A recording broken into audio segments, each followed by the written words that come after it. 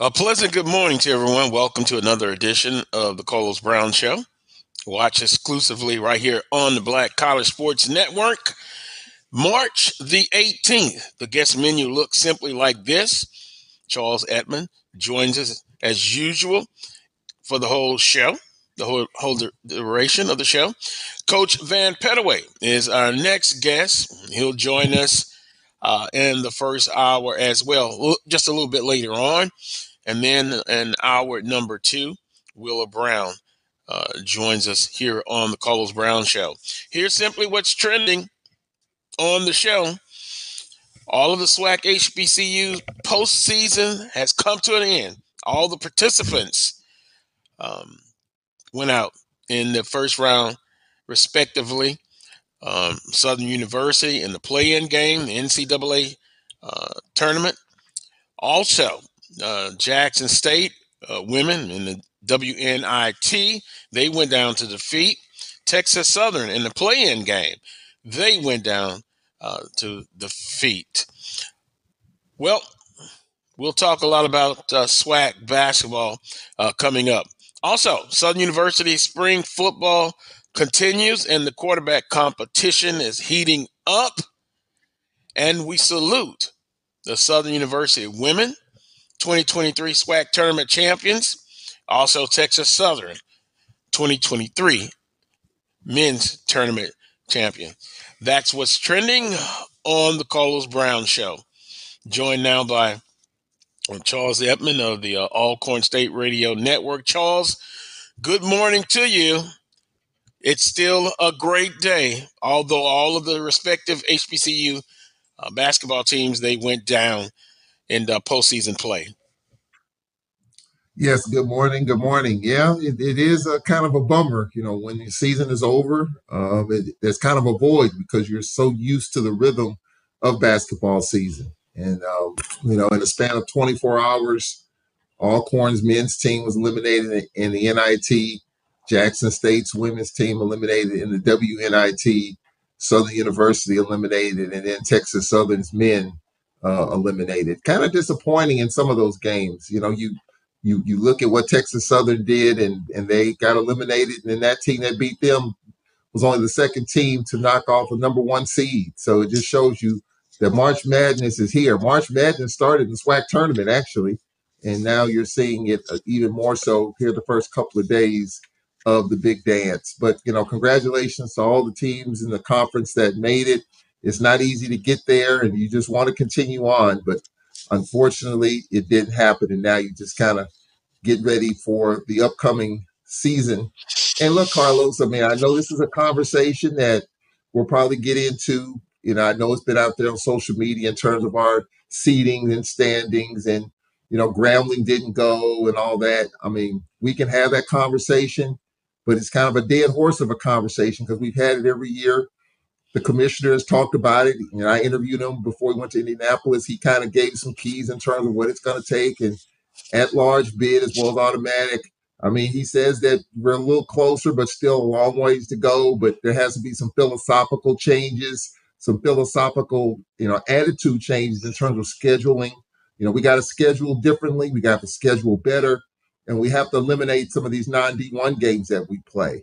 And so there's got to be some tough conversations had if we want to get to where we want to be. And to me, that means avoiding the play-in if possible, avoiding a 16, a 15 or 14.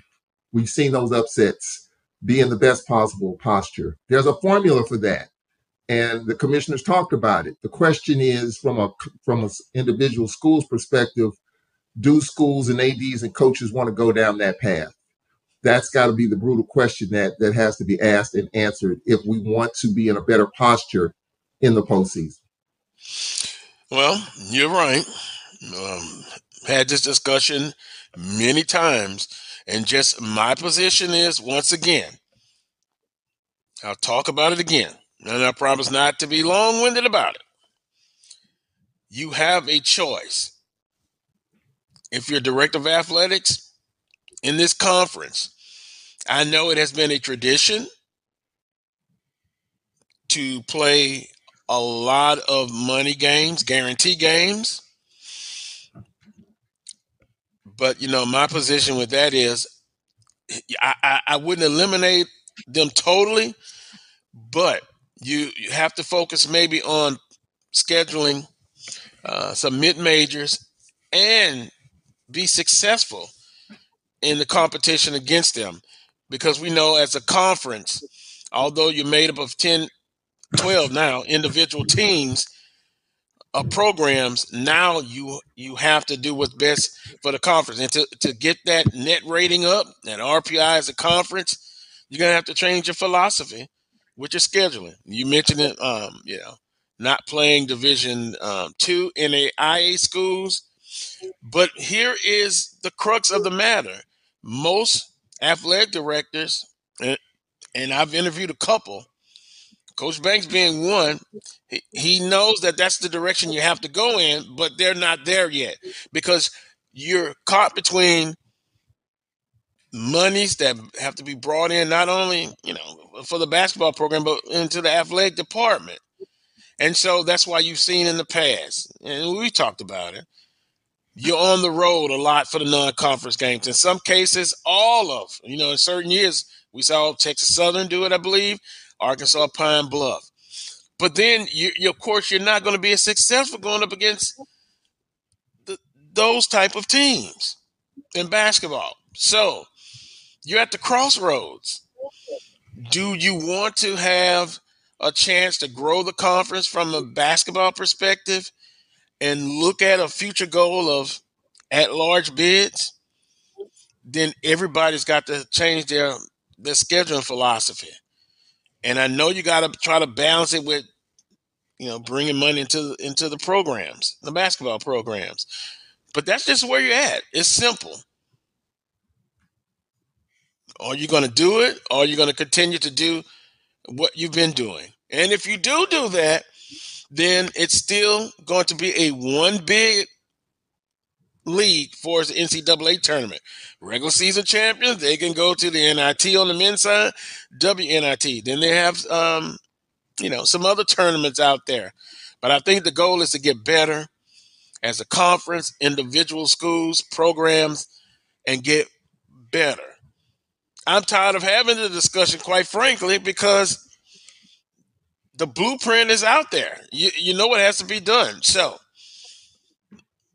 what do you do? What is Alcorn State's athletic director position on all of this? What's Dr. Cable? Alabama State, I'm just putting out some names. Kevin Granger, Roman Banks. I just told you what he said. There you have it, Charles. And it doesn't take months and years to figure it out. You got to do what's right if you want to grow as a conference competing in basketball. You've been at the crossroads. What is your decision going to be? What is it going to be?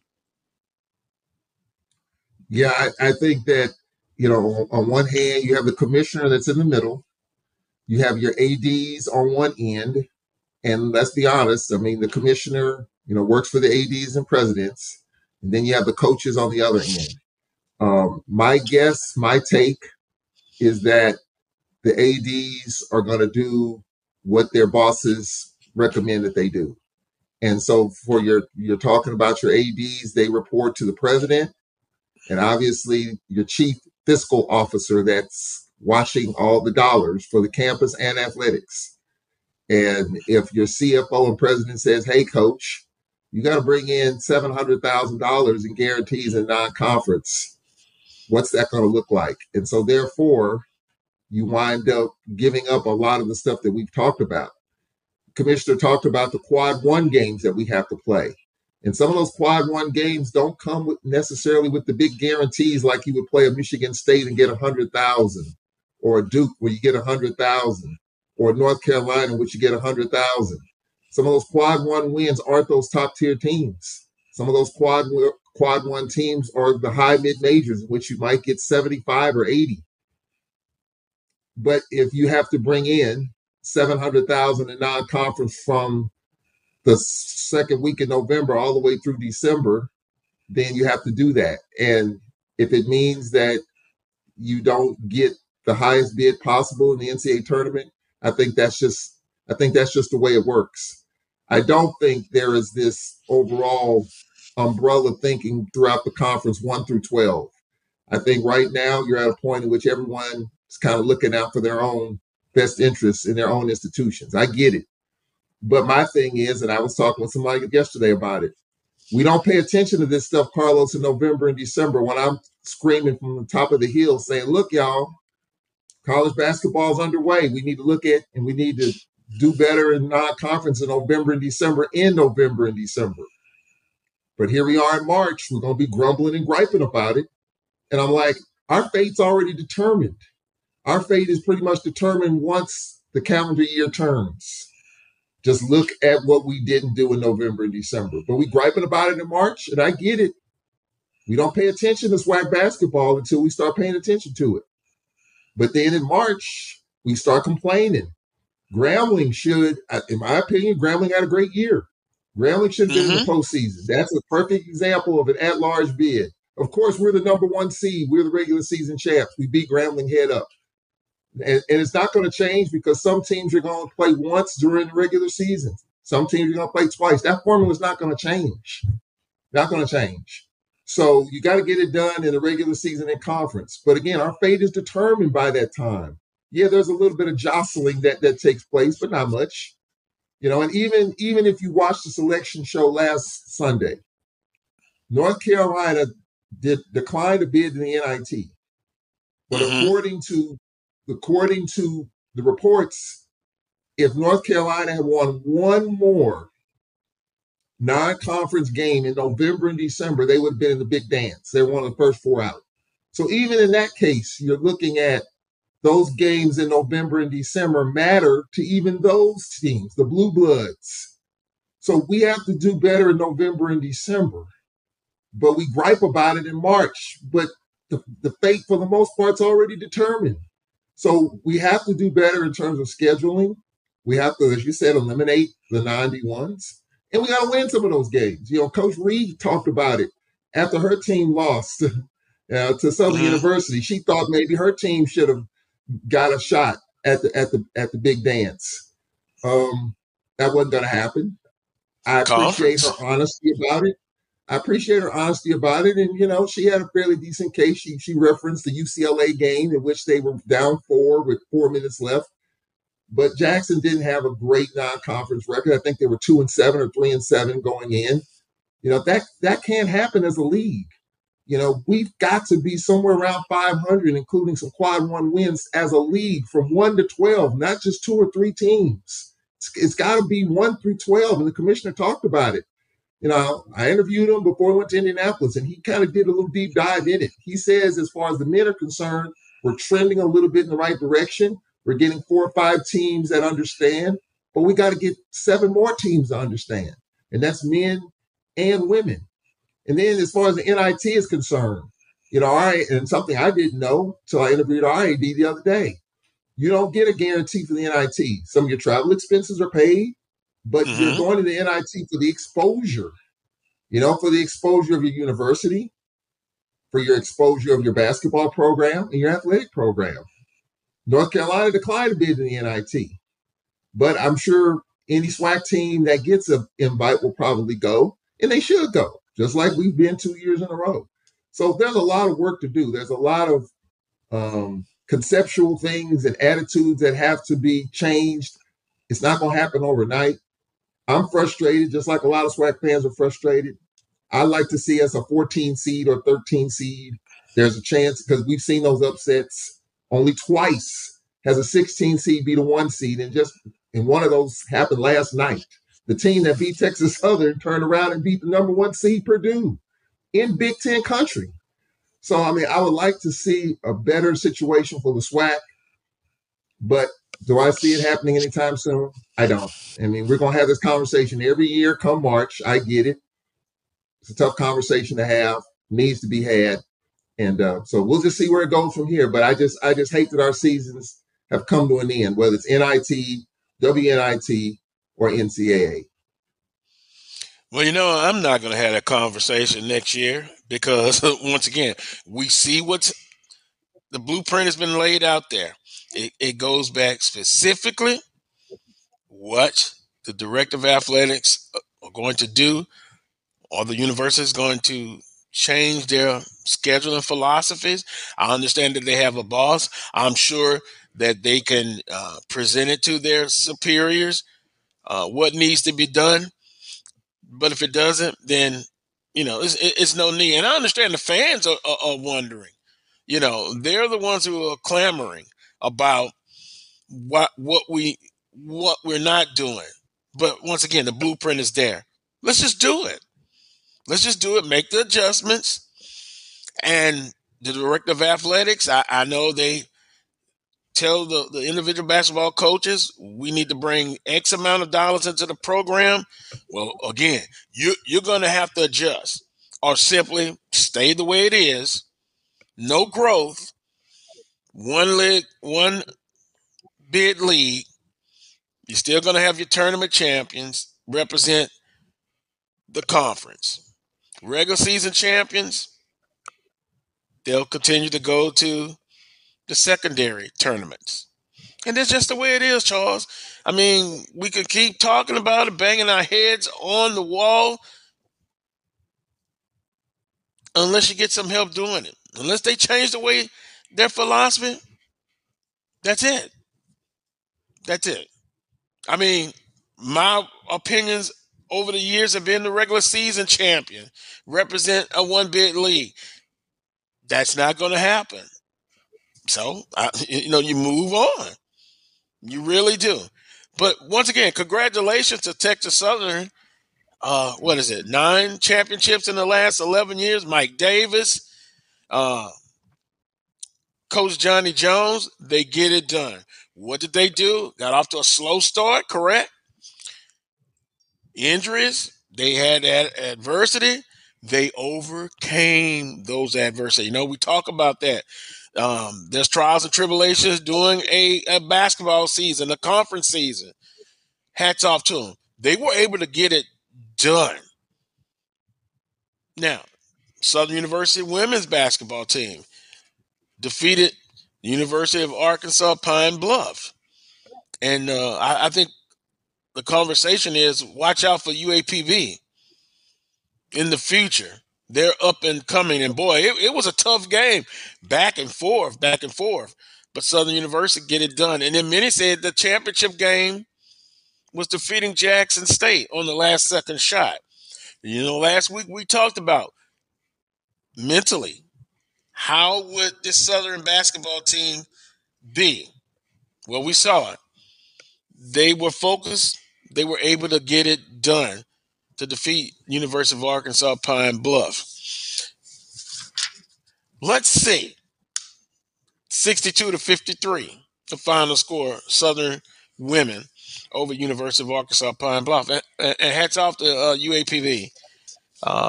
Look, they grind all season, and it is a grind. They were able to get it done. Texas Southern, of course, defeated. Lost my notes there, Charles. Texas. I'm getting the brain freeze. Texas Southern defeated who? Grambling. That's what I thought. They defeated Grambling State, but congratulations to Texas Southern.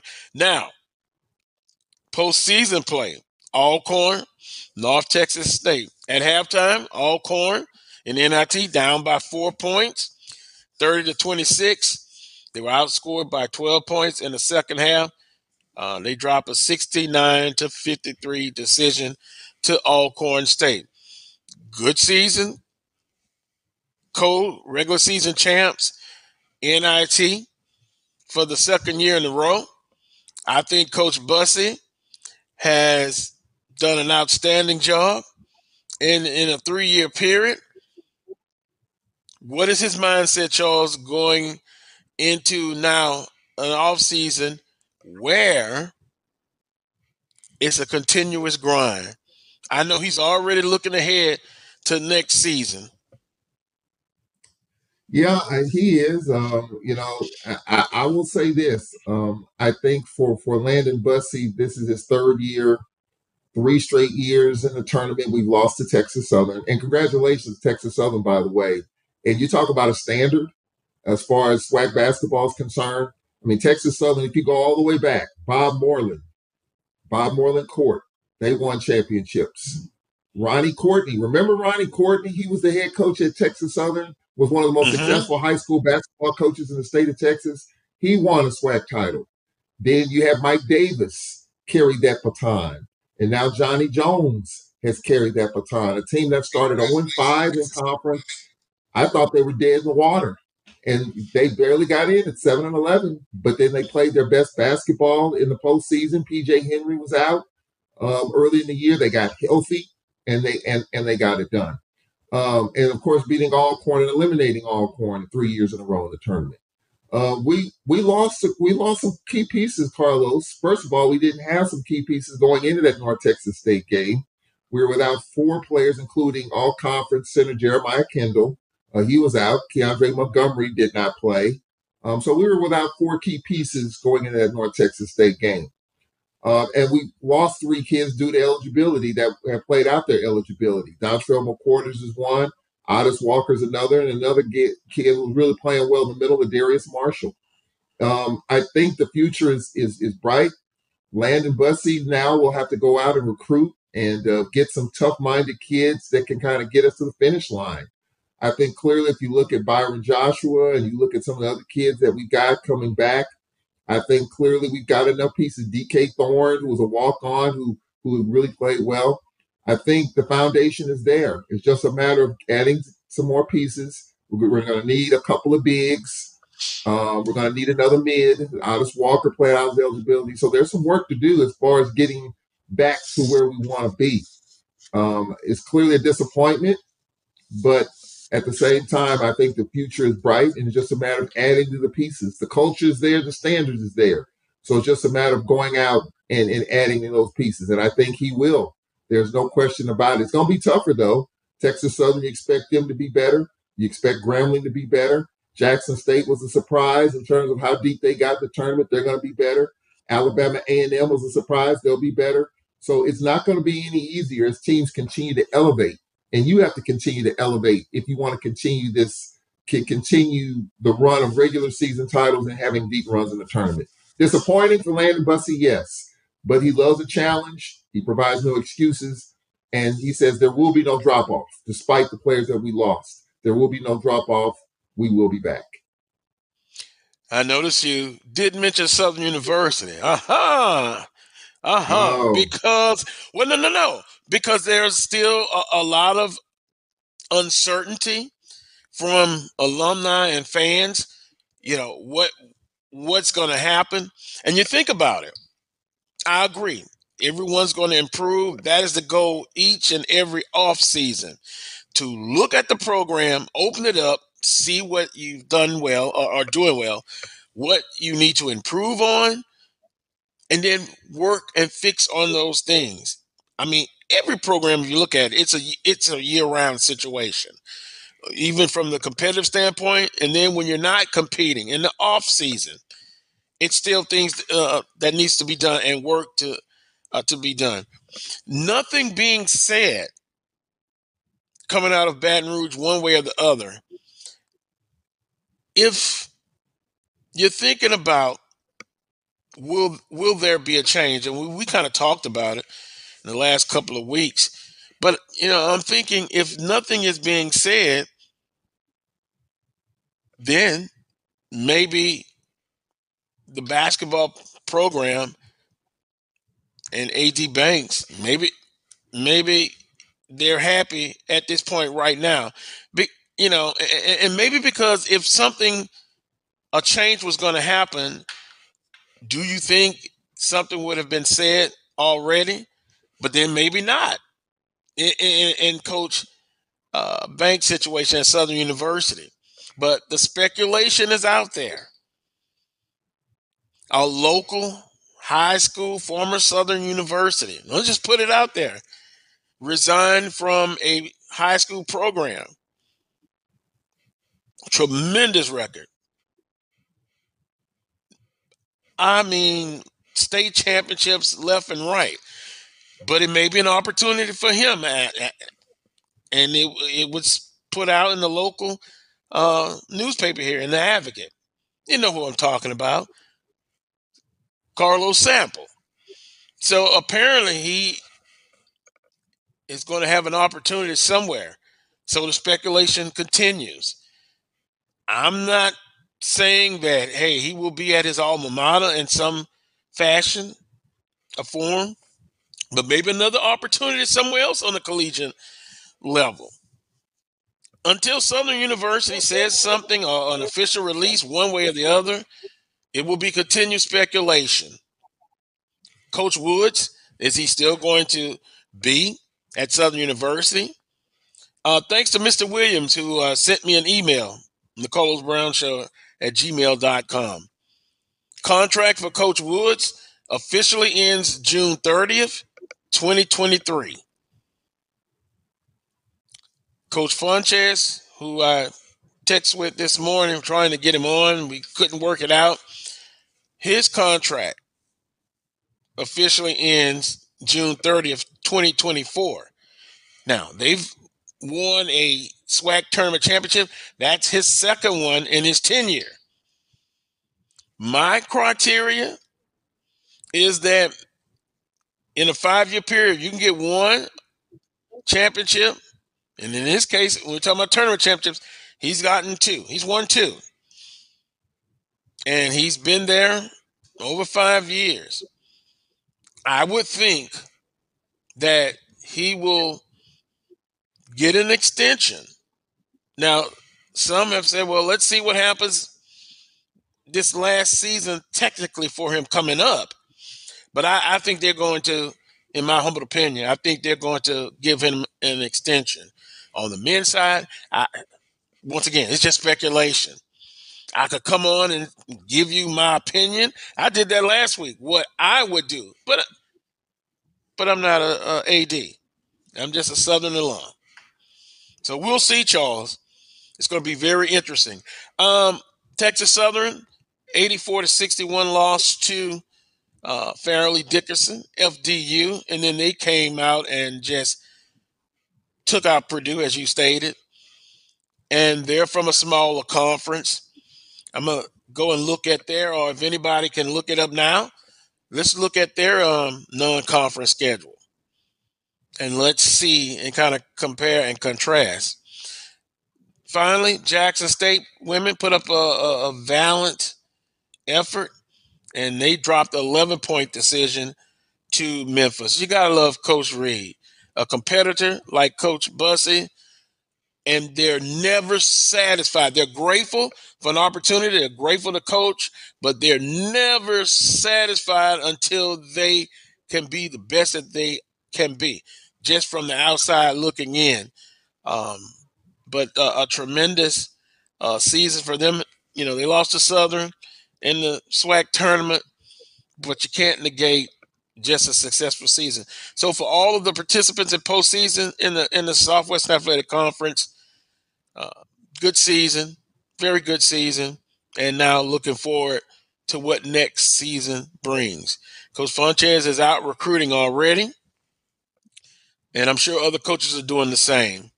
So it's a year-round cycle, Charles. Also, I'm going to switch gears a little bit. Kofi Hemingway, co-host on the OG Strike Zone, passed away. It's a colleague here on the Black College Sports Network. And Charles, I didn't get to meet him in person, but being a guest on their show, the OG Strike Zone, very good guy. And Charles, we never know. We never know when it is time for us to depart this physical earth. But he touched a lot of people, and just kind of looking at social media. So keep the Hemingway family. There is a place where you can cash app the family during this time, but continue to pray for them and keep them lifted up in prayers. that's a tough situation, and I think everybody in this listening audience and those who are watching, we've all had to deal with that kind of situation. You have, Charles, I have, and it's never easy. And you try to think of something that else that you can say and tell uh, the family and those left behind. Um, but just prayer works to keep them lifted up and think about them. And um, Kofi Hemingway has a journey from this life, and we wish the best for the family. Yep, thank you, Melanie. Um, yeah, please contribute to his wife. Cash App AKH Hemingway. So that was kind of shocking. I kind of woke up to the news, and I'm just sad I didn't get a chance to meet him in person. But again, I talked with him on the OG Strike zone, and very good guy, humble, just from what I could see. So once again, prayers for his family. Continued prayers. We're gonna take a time out, Charles. It's 11:39 Central Standard Time. Other guests on today's show will be Coach Van Pettaway. It's going to be interesting, Charles, because we've kind of talked about it this first hour. Some of the things that uh, basketball programs in the conference, what they need to do. You mentioned about the commissioner, Dr. McClellan, offering what needs to be done. So it's down to this: how quickly. First of all, will they adapt, change their philosophy, and if they don't, then I'm not committed to just keep talking about this for 5 years from now. You know, I I want to see action. You may comment, you may want to do it. You rightfully so can do it. Um, but I like to see our conference get a little bit better. Now there are success for HBCUs on the Division II level in tournament action. You look at some of the brackets, you can hear them just torn up. I'll tell you this, Charles, pretty much. And I was telling my coworker in the tournament, you almost you have to be looking over your shoulder if you're a higher seed, because those lower seeds are coming, and you're going to get their A game, and you can see what happened. Memphis went down, so be prepared. I think this is what you're going to see going on in the future. 2 words: transfer portal. Transfer portal. Transfer portal. These I programs are think getting better. These lower tier programs in the past are getting better. Transfer portal. There's more talent out there. There's more improved talent to choose from. Programs are getting better across the board. Even if you take a look at the SWAC, you take a look at our program, Landon Bussey makes no bones about it. He's always diving into the transfer portal. He's going to probably do it again. Transfer portal. These programs are getting better. Just look at how many players have transferred since the end of college basketball season, over 1,000 already. And it's going to continue to grow. Transfer portal. These programs, these kids that have been at these top tier programs, if they feel like they're not the best fit, they're going to hit the portal, and they're going to wind up at some of these other programs that might not be top tier on paper, but they will elevate those programs. And I think you're seeing that. It's been talked about already. So I think that, and this is the other thing about the SWAC too. I mean, we have to continue to hit the portal and improve our product that way. And I know the old school mentality of getting freshmen and letting them grow, that's kind of, unfortunately, for high school kids, it's tough. And, I hate that. But where we are right now, transfer portal. Coaches are diving in it. Coaches are holding scholarships for kids in the portal. It's happening. And so you're talking about upsets. That's a big part of it. transfer portal. You got a lot of these kids that are winding up. A kid that may have been at Memphis winds up at another school that may not have the visibility of Memphis, but elevates that particular program. So let's just call that what, in my opinion, in my humble opinion, I think the transfer portal is making a huge impact on these second-tier programs. And I think that's a part of the reason why you're seeing some of these upsets and probably going to see some more today. And so I think that's the huge issue with these upsets. Transfer portal. These programs are getting better. The lower tier programs are getting better. The mid-major programs are getting better. The top tier programs are still going to get that talent, but the portal's wide open to where if you feel like you need to make a move, you're going to make a move. And so I think that's what you're seeing. Purdue goes down. Memphis goes down. You're going to see more. Arizona goes down.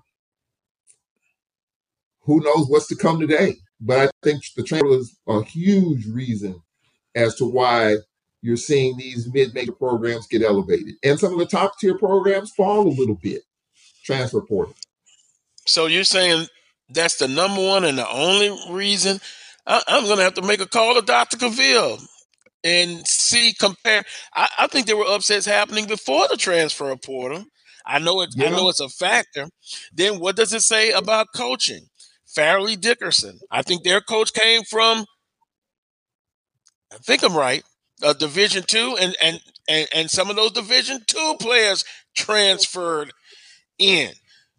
But what about coaching? I think coaching is still a major part in it. I'm not saying it's just like the transfer portal is not important. I know it's a factor, but is it the main and only factor?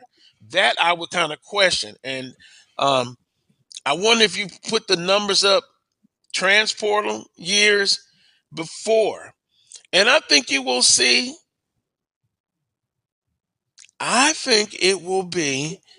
You will see that there were upsets happening even before the transfer portal area. So I don't know. I'm gonna ask Dr. Cavill. He's the guy that digs into the data, and let's see. And he does the research as well. If there are more upsets since the transfer portal,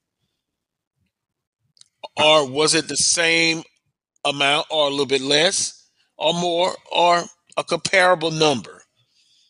Yeah, I'll clarify what I said. I do think there's other factors involved, obviously, but I think what you're seeing though is that teams are improving. Teams that you thought wouldn't be there in a tournament situation are there in part because of not in totality, but the transfer portal is a factor. Maybe I overstated it in saying it being the number one factor, but I think it is a factor. And look, the grind of a college basketball season is real. You know, I look at our head coach after we lost that game at North Texas. He just, knowing that he's always focused on the next thing, the next year, he said he just needed a break. And I hadn't heard Randy Bussey say that in 3 years. This was a grind of a season. So when you look at that from a coaching perspective, I do think coaches are a little bit more feistier. I think the money aspect of it, NIL's a part of it, transfer portal's a part of it. So I do think it's a lot of small pieces that are changing. The dynamic of college athletics is changing a little bit. And I think as far as the blue bloods and the big boys, they're still going to get what they're going to get. The Kentuckys, the Dukes, the North Carolinas, they're going to get the players that they're going to get. But I do think that if players don't get what they feel like that they should, playing time or whatever the case, they're going to find other opportunities. And there are other opportunities in smaller programs that would love to have you, and you can help elevate their program, and you get something out of it as well. So I do think the dynamics of college basketball, you're seeing, to me, in my opinion, a little bit more of a shift than you are in football. I mean, Georgia's still going to get who they're going to get. LSU's still going to get who they're going to get. It's going to elevate some of the other programs too, but I think in college basketball, in my opinion, I think you're seeing a little bit of a shift more so than you're seeing in college football. And in a one-game situation in March Madness, you just never know. You could be a little bit off your spot, and another team that's not given a chance feels like if they stay in the game, and we've seen these upsets already where the team that's favored just doesn't have it, opens the door, and next thing you know, the underdog feels it a little bit, knocks down some shots, and before you know it, the upsets happen, and we've seen it already. But I do think it's a lot of factors. My point is that I think the transfer portal is a pretty decent piece of this. On that note, we'll take a timeout. We'll continue the discussion in the chat room. Let us know. Do you think how big of an impact has been the transfer portal on basketball? We're talking basketball specifically. Or do you think it's multiple factors? I brought up the point of just outstanding coaching and being able to make adjustments during a game. And we saw some coaches do that. And they had to put together a great game plan because FDU, they had to have a great game plan. And they executed their game plan. And I don't think they have any top 5, quote unquote, talent. I know they had some transfer portal players to come in, but I'm putting a lot of the weight on good coaching, execution, having a great game plan, and underdogs are saying this: we're coming for you. We're seeded low, but we're coming for the top seeds. And then parity. We hear that word. That's a factor as well, but I know there are sub-factors under that. When we come back, I think we're scheduled to have Coach Pettaway on, and let's get his perspective on all of this. I mean, I could be wrong. I'm just offering my opinion on it. But March Madness, there's a reason why they call it March Madness. You will go mad if you fill out a bracket. I'm going on a strike, and I mean it. I'm not filling out a bracket for the next 5 years.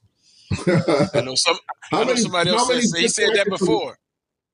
How many brackets are left?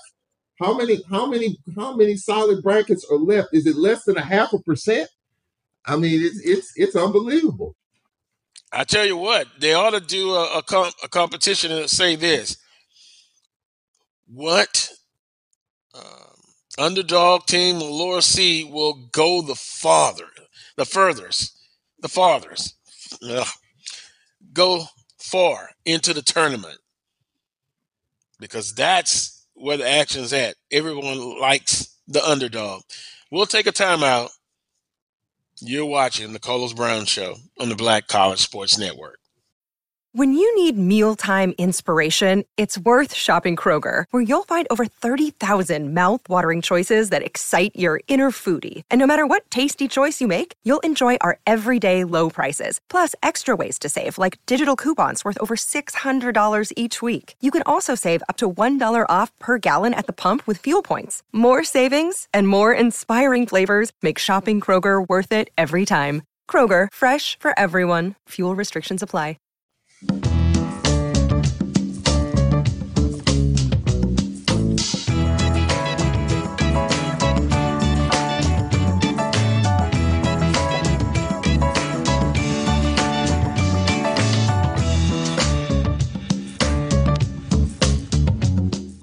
The Cuvée Group is a Florida-based marketing and training consulting firm. We help businesses communicate to their target audience and engage them in conversation. We also help to expand their audiences, which will ultimately result in growth for those organizations. In addition to being a certified constant contact specialist, my colleagues and I are also certified in John Maxwell Leadership Principles. We use these proven principles to conduct workshops, training, and private coaching sessions for individuals and companies looking to take things to the next level. Contact us to schedule a free consultation. Issues today, don't delay, call Cuvée.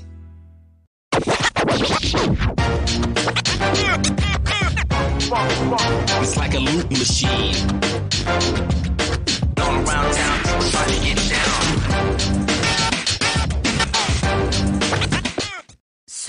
Shop Velvet online Online Women's Boutique to spice up your closet with trendy, unique looks. We have fashionable and chic looks at very affordable prices. Melvin Boutique offers free shipping all year long on all orders. Shop online at www.melvitboutique.com. That's www.melvitboutique.com. Like us on Facebook and follow us on Instagram. Shop Melvin Online Women's Boutique. This is Brian Fulford. AD Drew and I are co-hosts of the BCSN Sports Wrap. We talk about all things related to HBCU athletics. From the games, teams, coaches, and fan interest stories, we cover it all. You can find our shows on Facebook at BCSN Sports Wrap, YouTube at MyJBN Online, and everywhere you listen to podcasts like Anchor, Spotify, Google, and Apple Podcasts. You can also find the show on the Jericho Broadcast Network's app. Make sure to download. We look forward to you joining the conversation and being a part of the show. Time to call a credit repair company to fix my credit. Hold the phone, man. You can do it yourself with Credit Versio. That's way too hard. Call the credit repair company. Most credit repair companies only work on 1 or 2 accounts at a time, making it slow and expensive. You won't figure that out for months. Ignore him. Credit Versio's brilliant software scans all 3 credit bureaus, finds the accounts that are hurting your score, and guides you through the entire process. Anyone can do it. Let's fast forward and see the results. Wow, I fixed my own credit and saved hundreds. You can do this. Visit creditversio.com. I'm returning Clinton Paris, and Tampa's my community. I grew up here, went to school here, and my wife and I make our home here. What makes Tampa special are its people. So when I represent someone injured in my community, it's personal. Call my office and speak to a real lawyer and not some referral service. I will fight the insurance companies to get the settlement that you deserve. At the law office of Clinton Paris, we take the pain out of being hurt. Maureen is saving big holiday shopping at Amazon, so now she's free to become Maureen the Merrier. Food is her love language, and she really loves her grandson. Like, really loves. It's never too early to plant the seed, to share the tradition, and instill a sense of pride in your HBCU with your little ones. HBCU Pride and Joy Children's Boutique helps you share your school spirit with a wide selection of adorable kids apparel and accessories officially licensed from your favorite HBCU. Visit hbcupridejoy.com and follow us on all social media at HBCU Pride Joy on Facebook and Twitter.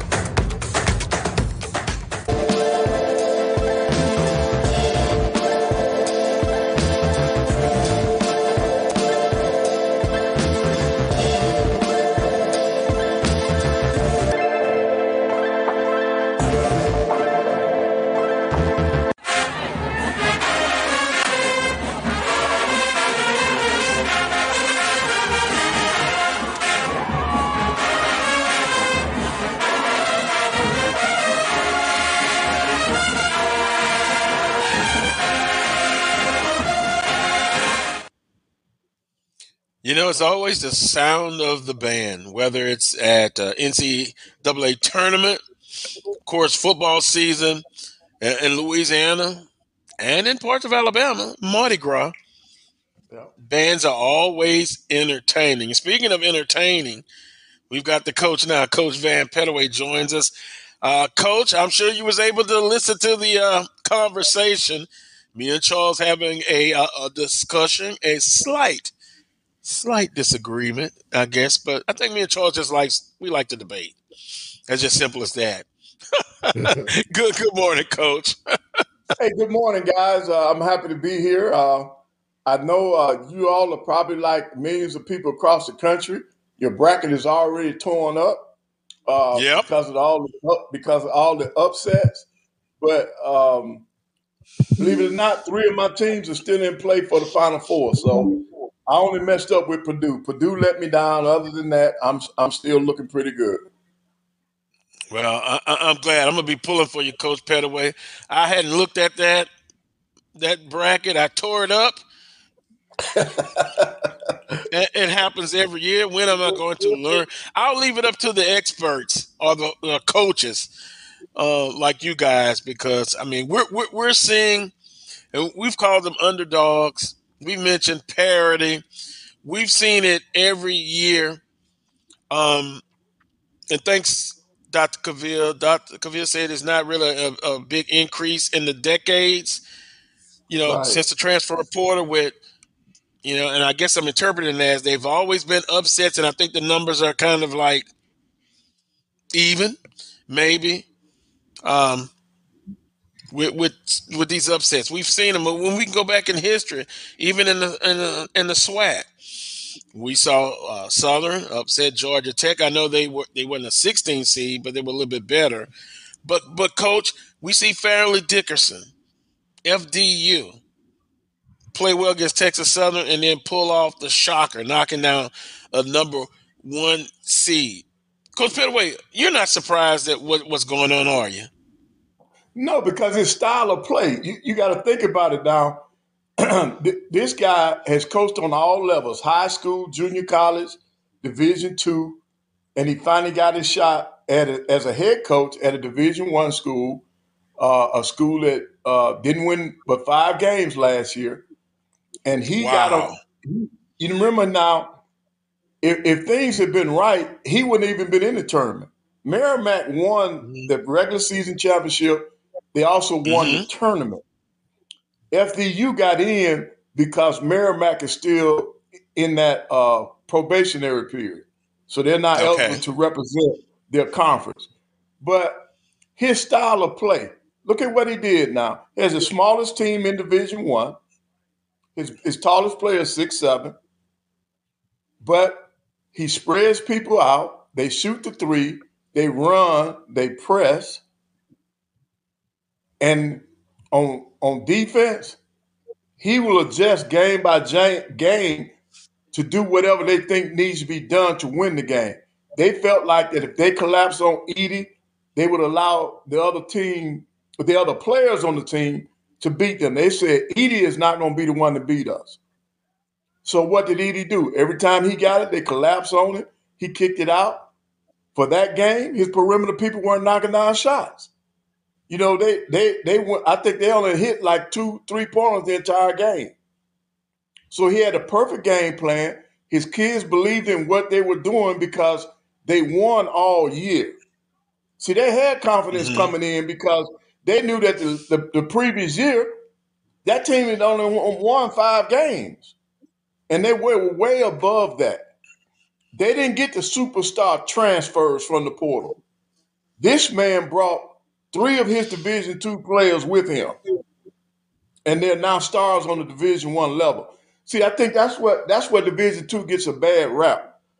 A lot of people think those kids can't play, but I'm going to tell you something. Some of my better teams have been in Division II, and they could beat anybody that will line up against us.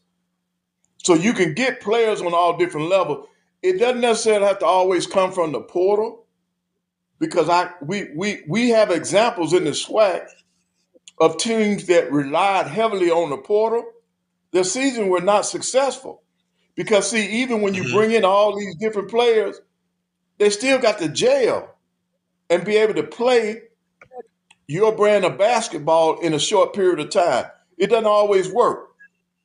And then the thing that you gotta remember too, if you look at what some of our football teams have done in the SWAC, they rely heavily on the portal, but they were not successful.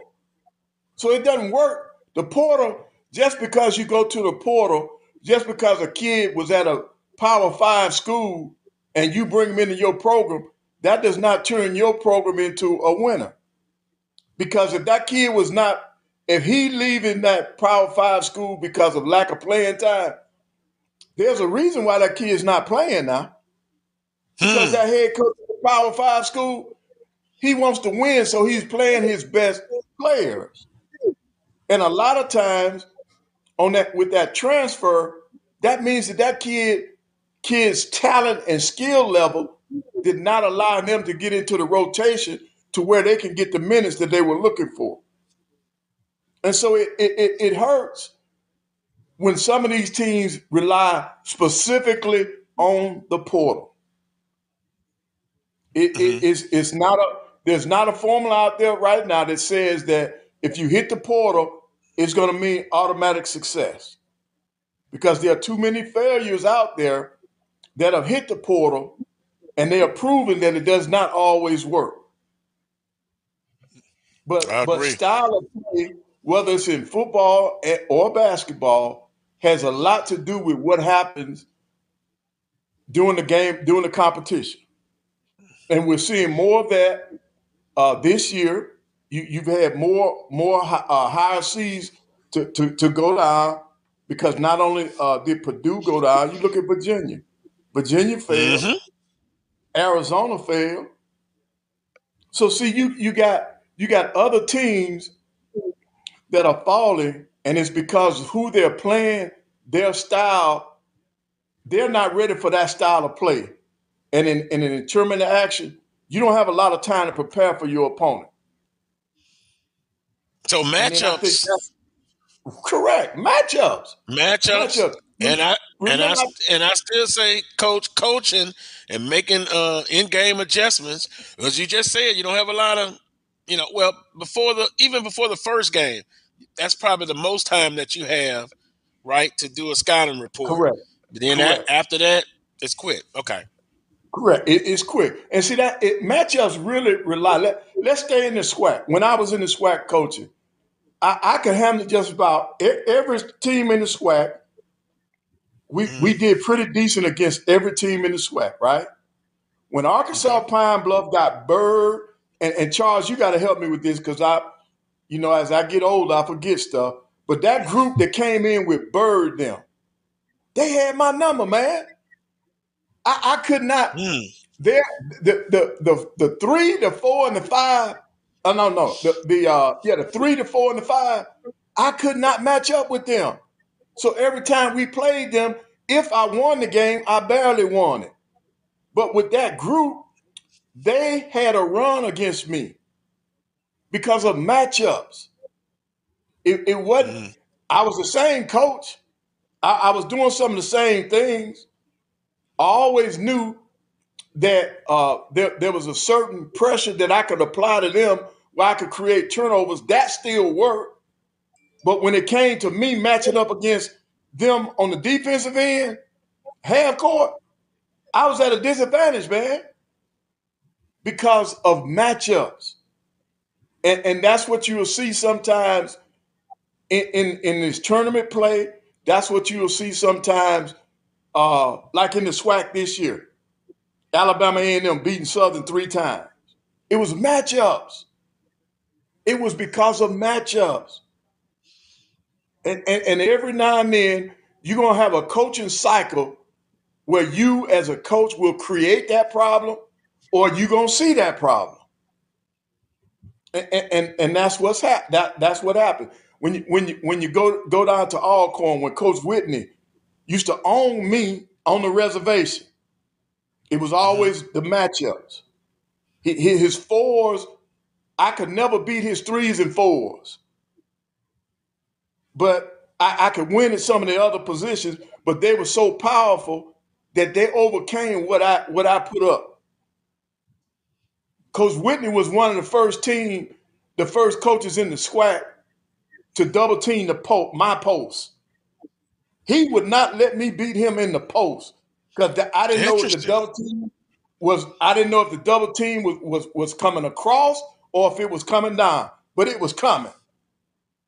And I spent all my time teaching my post players how to step out, reverse, pivot, so that you could pass out of this double team. I said, because he's not going to allow you to score. I said, you might as well take the night off and become Magic Johnson by making assists. Because the man's not going to let you score. See, he's going to take that away. See, in every game, Carlos, as a coach, when you start game planning, you're going to try to take something away that your opponent likes to do. And you better hope that that's the right thing on your behalf, because if they make an adjustment and start doing something else, you take that away from them and they do something else, you better be ready for it. Going into every game adjustments. You got to make that team that you're playing against uncomfortable somewhere on that floor if you're going to have a chance of winning the basketball game. And that's what Right. That's what we're seeing, Carlos. I'm sorry. Go ahead. Mm-hmm. No, I was just saying, if someone's just tuning in, we're visiting with Coach Van Pettaway, former men's basketball coach at Alabama A&M. Charles and Coach, I've always heard this when this time of the year before it starts, they say in tournament play. Now, they specifically talk about tournament play, but I think it's overall. You got to have great guard play. And that leads me to this. Fernandez Griffin, he used to be an administrative assistant for Coach Pete Richardson, and he told me he coached AAU basketball. He said he thought, in his opinion, in the SWAC, if you can have good guard play, and he also liked to have athletic bigs. But I'm going to go back to the guard play. How crucial, how important is that? Because I've heard this for years. Not that they're dismissing the post, but they're like, you got to have great guard play. You agree, Coach Pettaway? Yes, I do. You got to, whether you in the SWAC or whether you in the MEAC or you in the Pac-10 or the Big Ten, SEC. You better have good guard play, or else all that mess going out the window. Because number one, your guard has to set the table. Your guard's got to set the table for other people to eat. He's got to set the table for the 2, the 3, the 4, and the 5. He's got to be the coach on the floor to make sure that the ball is getting to the right place. All right? That guard also has to be able to understand time and score. He's got to do all these things.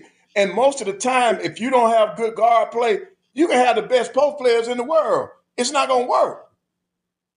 Your guard's got to be able to stretch the floor. Your guard's got to be able to open things up so that your post game can work. Your guard has to be able to recognize mismatch situations. Your guard's got to be able to come off of pick and rolls and put the ball in the right place. Your guard has to be able to make a pass. See, some people say just pass the ball. Heck no, don't just pass the ball. You got to make a pass that your shooter can receive the ball in the shooting pocket and make a shot. If he receives a bad pass and has to shoot the ball, that's going to be a missed shot. So there are a lot of little things that go into this, but if you don't have guard play, even in the NBA, the teams that win championships, they got great guard play. Yeah, they got the bigs, they got the forwards and the bigs, but those guys will be neutralized if you don't have good guard play in order to facilitate, to make sure that they're getting the ball at their sweet spots. I call it their sweet spot. You give me a shooter, you give me a guy that can shoot the basketball, and you show me, and he showed me where his favorite spot is, I'm going to design something to where we can get him there. Now it's up to my guards to make sure he gets the ball in his sweet spot, especially if he's a catch and shoot guy. I'm not talking about a guy that can create his own shot. I'm talking about you as a coach getting a player who can score to his spot and he gets the ball in the right shooting form. And that's where guard play comes in. It's very important, man. To me, you cannot win without good guard play. Because not only are they setting the table, now they got to turn around and disrupt the opponent. They have to turn around and disrupt the opponent so that they don't have good guard play. So it's very important, Carlos. Yeah.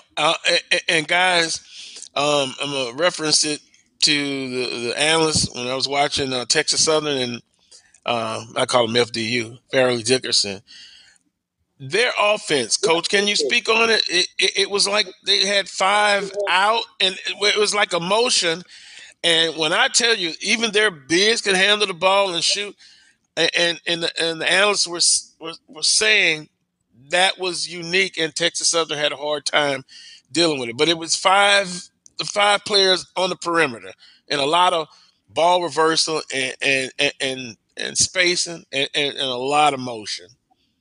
Right, because what happened, because they're not big, so those were like guards that Walker Walker and Nichols, they were actually like having to guard a guard instead of guarding forwards and centers because they don't have that. You know, his 6'7" people are really big, tall guards. And so they're playing 5 out. Nichols and Walker are not accustomed to staying on the perimeter and playing defense. They'll come up on the screen. Now coaches told them whether or not in this game we're going to hedge or whether or not we're going to let our defender come through. They're used to that. But that's one play where they go up and come back. FDU, they kept you on the perimeter. They kept you on the perimeter. So now they're staying out there. Now they can't be the dominant forces that they were on the inside. They can't rebound like they've been because they're on the perimeter. It's hard to rebound you at the 3-point line. And Coach, so doesn't it also? In the SWAC, you didn't have anybody playing like that. Mm-hmm. So it was new to them. Go ahead. I'm sorry. No. But Coach, even Walker, who I think led Texas Southern, but then you got to chase those guys out, you know, and then it affects him offensively because the defense, he's spending a lot of energy. Okay, I got it. See, I had to point to my head there. Yep. Yeah, and that's exactly what happened. Go ahead, Charles. Yeah, I would say this, you know, in the football analogy, you know, you can't win in football without a quarterback, right? Mm-hmm. You've got to have good guard play to win in basketball. It's kind of the same thing. And so when you look at the SWAC and your guards, you know, our guard, Byron Joshua, was really good this year. Didn't make all conference, should have, but he's really good. You know, he carried us in a number of games. PJ Henry was out for Texas Southern. Yes. For the first part of the season. And that's part of the reason why they started 0-5 in conference. He came back down the stretch. He scored 41 against us. He wasn't a big factor against us in the SWAC tournament game, but he had a really good run those last couple of games. And so clearly, when you look at that game with Fairleigh Dickinson, he wasn't as big of a factor. And when you have teams like with the Texas Southern, when you have Jordan Carl Nicholas, as you talked about, Coach, and John Walker, they're used to just camping on the block and in the paint. They're not used to being out on the perimeter. And so when you get a team with matchup issues like that, and Texas Southern plays the way that they play, Johnny Jones wants those guys to be on the block. But then when you got to guard the perimeter, they go right around you. And, you know, when it gets in the teeth of the defense, it's all over with. So it is a matchup issue for sure. But you got to have good guard play that can distribute, that can score, and that can play a little bit of defense if you want to have some success. Man, that makes me think of Charles Princeton and then their offense. Oh, they backed it. Oh, my goodness. Backdoor cut. Yeah. A lot of motion. and see, when you run against teams like that, it messes with your psyche. It's sort of like in football, Charles. They don't see the triple option every game. And when they run up against the triple option, it gives them problems in that game because no one else is doing it. And in basketball, you run into the same scenario. You'll come across an offense where they're playing the 5 out. You don't see that often. It's hard to prepare for it, and it's hard for your players to make the adjustment to that. And that's why I'm saying style of play has a lot to do with whether or not you are in a game or have an opportunity to win a game. Yeah. And you got to always remember that. See, when the fans in the stands, they don't understand, well, why we not doing better? Because they don't understand the game. They don't understand the game. I thought Texas Southern did a great job coming off of the SWAC win. I mean, winning the SWAC tournament. But you look at it now, they didn't have a lot of time to prepare for them. It wasn't a lot of time. You know, the days in between, number one, you got to get the film on them. You got to have time to break it down. And then you got to have time to translate it to your team. Where was that time? There was not a lot of time for that. There was not a lot of time for that. So I really, to be honest, Texas Southern, Alcorn State, Southern women, I felt like, and Jackson State's women, I felt like they all represented the SWAC well. No, we didn't win. No, we didn't win a game. But we were not embarrassed either. Yeah. We were not embarrassed. So I as a former coach of the SWAC, I'm proud of what our coaches have done and what they can do. And I guarantee you will, in the future, you're going to see a SWAC team win another playoff game. It's going to happen. It's going to happen. Well, Coach, let me ask you a quick question about the playing game. You just brought up an interesting point, because I'm hearing this privately, kind of behind the scenes, in terms of the philosophy of when you win the tournament and you go to the playing game compared to being a 16 or 15 seed. I always thought, in my opinion, I thought it was better to avoid the play-in, play on Thursday, Friday to start your first round game. But more of our SWAC coaches, from what I've been told, rather would go the play-in route, like a Texas Southern did when they won last year and then they played Kansas. You got to travel and all that. What is your philosophy as a coach yourself? Would you rather go the play-in route, or would you rather be a 15 or a 16 playing on Thursday or Friday to open up? And as you mentioned, you have more time to get back on campus, get film, and then hit the road. What's your philosophy on that? As if you were coaching right now, what path would you rather take?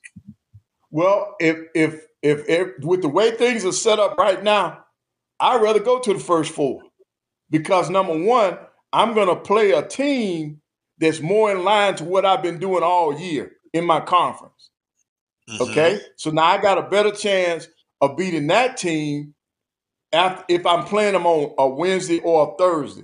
Now, Charles, go back to when I won the SWAC. We played on Sunday. We played Sunday afternoon, and then I had enough time to get back to Huntsville for the 6 o'clock show. I mean, the announcement. All right. The next morning, I was on the flight, and we played on a Tuesday. I didn't even get the film. We didn't even get the film until we got to the hotel. So I had no chance to relay stuff to my players. Now, in that situation, no, I would not want that. I wouldn't wish that on anybody. That was the most unprepared game that I've ever gone into, and it was because of logistics. Not because we didn't want to, it was logistics. But now that they let you play on Wednesday and Thursday, take that. All right. And then now, back then we were exchanging actual film. VHS tapes and that kind of stuff. Now you can just go on, you can go on and download the stuff instantly, right? So now as a coaching staff, you got this stuff where you can break it down.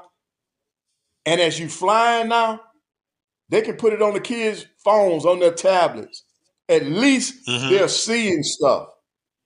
You may not be going over on the court right away, but at least the kids are getting an idea of what they got to go up against. So as a coach, I would not mind playing in the first four, because that's better than me going against a number one seed. Because if our conference is still doing the same thing to where we're going to be either the last or the next to the last, we're going to be a 16 seed. When Southern beat Georgia Tech, they were a 13 seed. Right. They were a 13 seed. So they got a pretty good draw. They had more time to get ready. Okay? If you're playing late in the week, you got a better chance of preparing your team. Right. But with the first four game being on a Wednesday, I will take that, because we're not playing on a Saturday. I will take that. So now my kids get an opportunity to play against a team that they stand a better chance of winning. And now as the SWAC, we get a win on our belt. Now they put us against that number one seed. Well, we already got one win. Who knows? We may do like FDU. We may have enough confidence after that first win that we may be able to upset that number 1 seed. So it's a confidence thing. It's a game planning, and I promise you, fellas, you got to have the mindset of your players has got to be in the right place in order for you to pull off a win like what FDU has done. To put Purdue away. Yep. And it's a good start as we look at the competition with the SWAC on both the men's and the women's side, but playing against the Pac-12. Grambling had some good non-conference wins, Alcorn State and Wichita State. So that leads me to this. We've gotten better. And Charles interviewed the commissioner. Coach Pettaway, quite honestly, I'm tired of having the conversation where we know as a conference, the blueprint is there. We know what needs to be done. But they're at the crossroads as far as the goal should be to one day be able to get an at-large bid plus a tournament champion. With that being said, the blueprint is we've got to change our scheduling philosophy. Do you see it happening anytime soon? Because I've promised to go to be a monk in Tibet, shave my head. I'm already bald. What else can I do? I'm tired of having a conversation. Will the conference as a whole change their scheduling philosophy in the near future? It would have to come from the conference office. It would have to be mandated from the conference office in order to get it done. Because if you leave it up to individual schools, they're going after the money. They're going to play the money games. They're going to play 14 or 15. They're not looking at the mindset of the players. The administration is not looking at that. They're looking at dollars and cents. We had this opportunity with this men's basketball team to go out there and bring in all this money, $1 million. We gonna do it. Now they're not looking at how the kids are feeling, what they're going up against. They don't care. Well, no, I'm not gonna say they don't care. That's not part of their process when they think about this. But as a coach, I'm thinking about it. I don't want to play 14, 12. I don't want to play double-digit guarantee games. I want to get back to where the SWAC used to be. Back when Coach Joe was at Southern, I knew for a fact that the conference told everybody to play regional teams. You could only play two money games. When you play 2 money games, Southern got the SWAC was not the 16th seed because they won games against teams. Now they have changed the criteria now because they want you with the quad 1 wins and all of that stuff.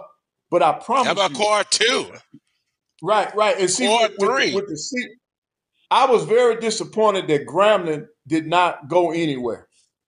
With all the non-conference wins that they had against Power 5 teams and mid-major teams, I felt like they should have been in postseason play. I thought that the committees for the NIT and the NC2A, NC2A was out from the get-go. I knew they weren't going to put them in at large, but I thought that the NIT would have given them a bid because of their schedule, because of the wins that they had on their schedule. Quality non-conference wins. Right. I thought they should have been in with their non-conference schedule. But in terms of the SWAC changing, it's got to come from the conference office. It's got to be legislated, mandated. That's the only way it's going to happen. Because the administrators, the ADs, and the presidents are going to make those coaches go out and play those games. That's going to that's a fact, man. And the president's in chance to make up the Council of Presidents. Right. Well, Charles, I'm not going to hold my breath. You can have the discussion in the next 3 or 4 years. I'm not going to do it. I'm going to be stubborn. But what I will hope for is that there's a change of the mindset. Hopefully that'll happen. But I'm not really too confident about it. But I'll speak my mind. I'll continue to speak my opinion on it. And we shall see. Guess we'll get the athletic perspective standpoint again with Will if he wants to speak on it again. But last but not least, Coach, I had something else I wanted to ask you. Was it by college? Was it by NBA? No, the tournament that's postponed. When during the break we talked about it coming back. And would, if it was going on this year, I'm sure they would have been. Would they have invited Grambling State, and would it have been a home game? Grambling State. Well, that's up to Grambling now. First. Okay. I mean, you would offer them a home game. Yes. Yes. Okay. I just wanted to be sure. Right. Yes. Grambling would have been in. I'm gonna be honest. Southern had an outside chance of getting in. Mm-hmm. Probably would have had to fought this year more, but I think they would have had a chance of getting in. But that tournament did not make this year because we had so many teams to turn us down last year.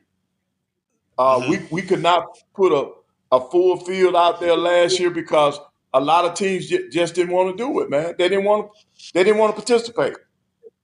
Coach, give the name of the tournament again. CIT. Yeah. Okay. The CIT. So you got the CBI. That's going on now.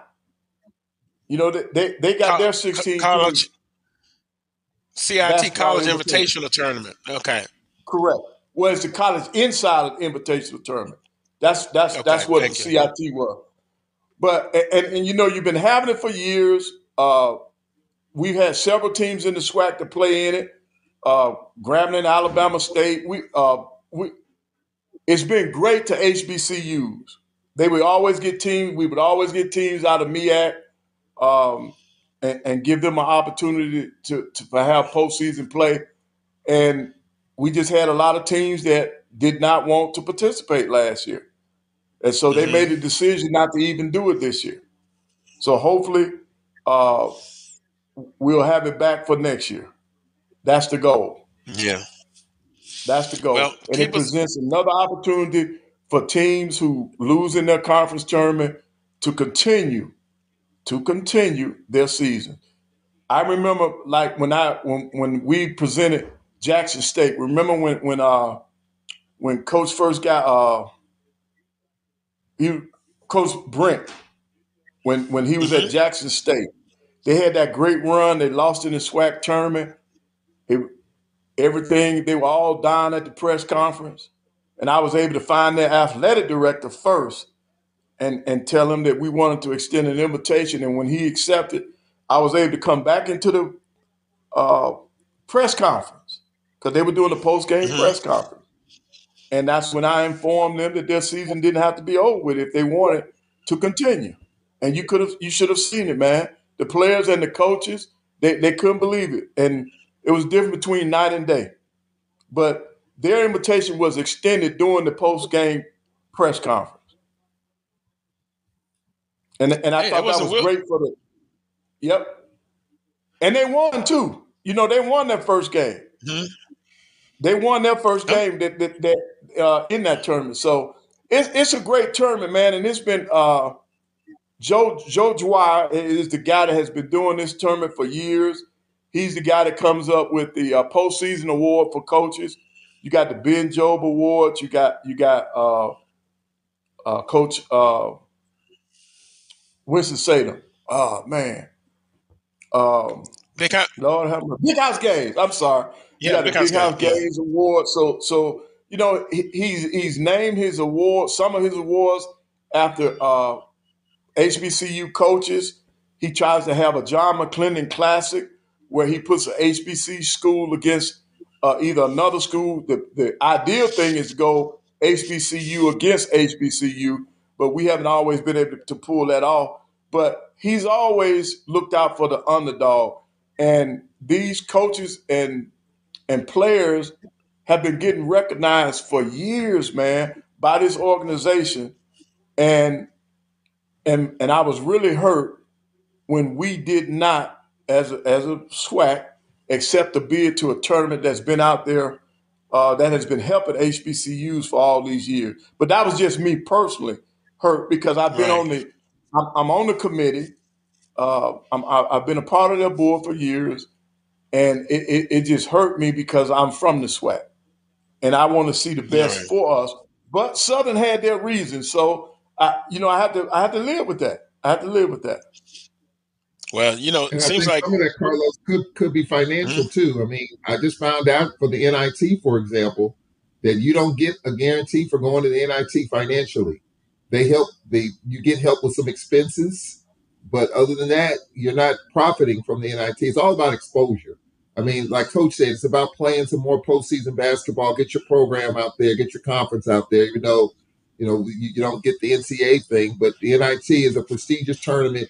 And so you want to get your name out there. So, finances do play a part in some of this too, I believe, because if it's costing you a lot of money to go and you're not getting anything back financially, that's a tough call to make for some administrators, CFOs, presidents, ADs, especially during this time of year where there's no football going on. And that's a whole nother conversation. But that's just the reality of the mindset of what's going on today within our schools that don't get talked about a lot.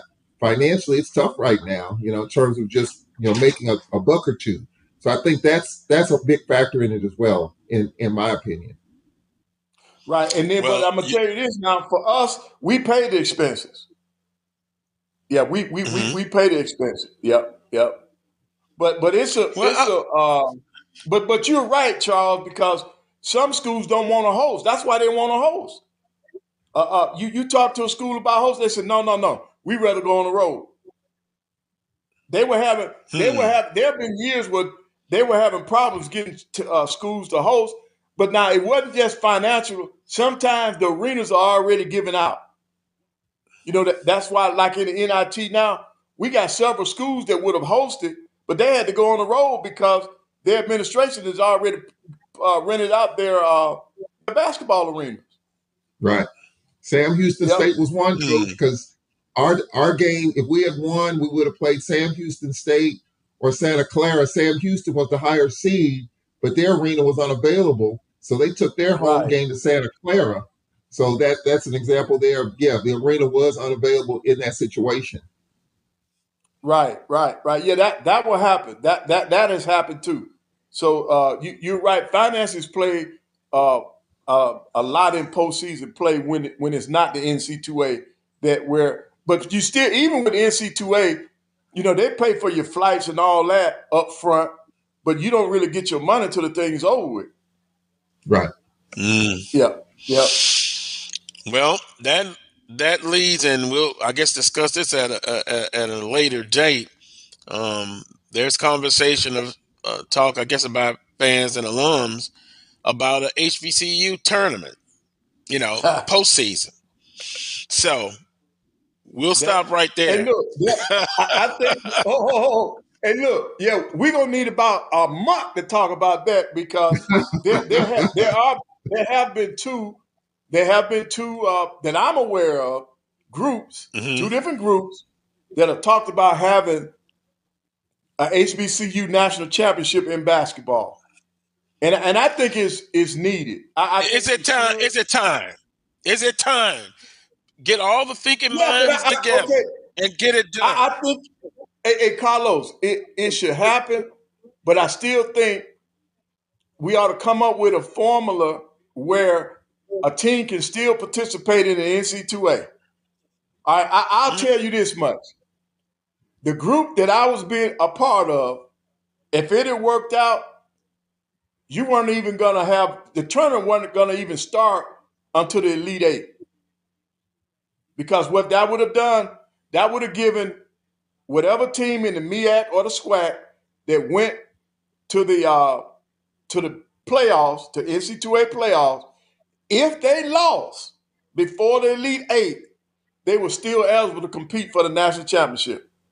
So in other words, we would have been taking the conference's champion versus a runner-up to participate in the tournament. And I like that concept. I like that concept. Still give that school an opportunity. Now, if they're in the Elite Eight, they don't need to play for a national championship. They have won it. They have won the Black College National Championship if they are in the Elite Eight of the NC2A. They have proven that they're the best team in Black college basketball. But in case they don't, they get put out in 64, they get put out in 13, or they get put out in 16. They still got an opportunity to participate. And I thought that was cool. I thought that, I said, you know what? I think coaches will go for this. I know if I was a coach, I'd go for it. Well, the conversation has started up again. I want to see all the creative minds, former coaches and the coaches, marketing people, the whole shebang, get together and let's see if this can become a reality. Coach Pettaway, appreciate the time as always. Back next week. We'll talk some NBA, and we'll see where anybody in our audience has their bracket still left. I tore mine up. Goodness. All right. You and your family Charles, continue to stay safe and blessed. All right, Charles, you and Carlos, man, y'all be good, man. And we'll see you next week. All right, Coach. Appreciate it. All righty, Coach. I don't know if I'll be good, but I guess I'll have to be good. We're going to take a time out. When we come back, we scheduled a visit with Willa Brown here on the Carlos Brown Show. Continue the conversation in the chat room. Very interesting conversation going on. We'll be back after this timeout. You're watching the Carlos Brown Show on the Black College Sports Network.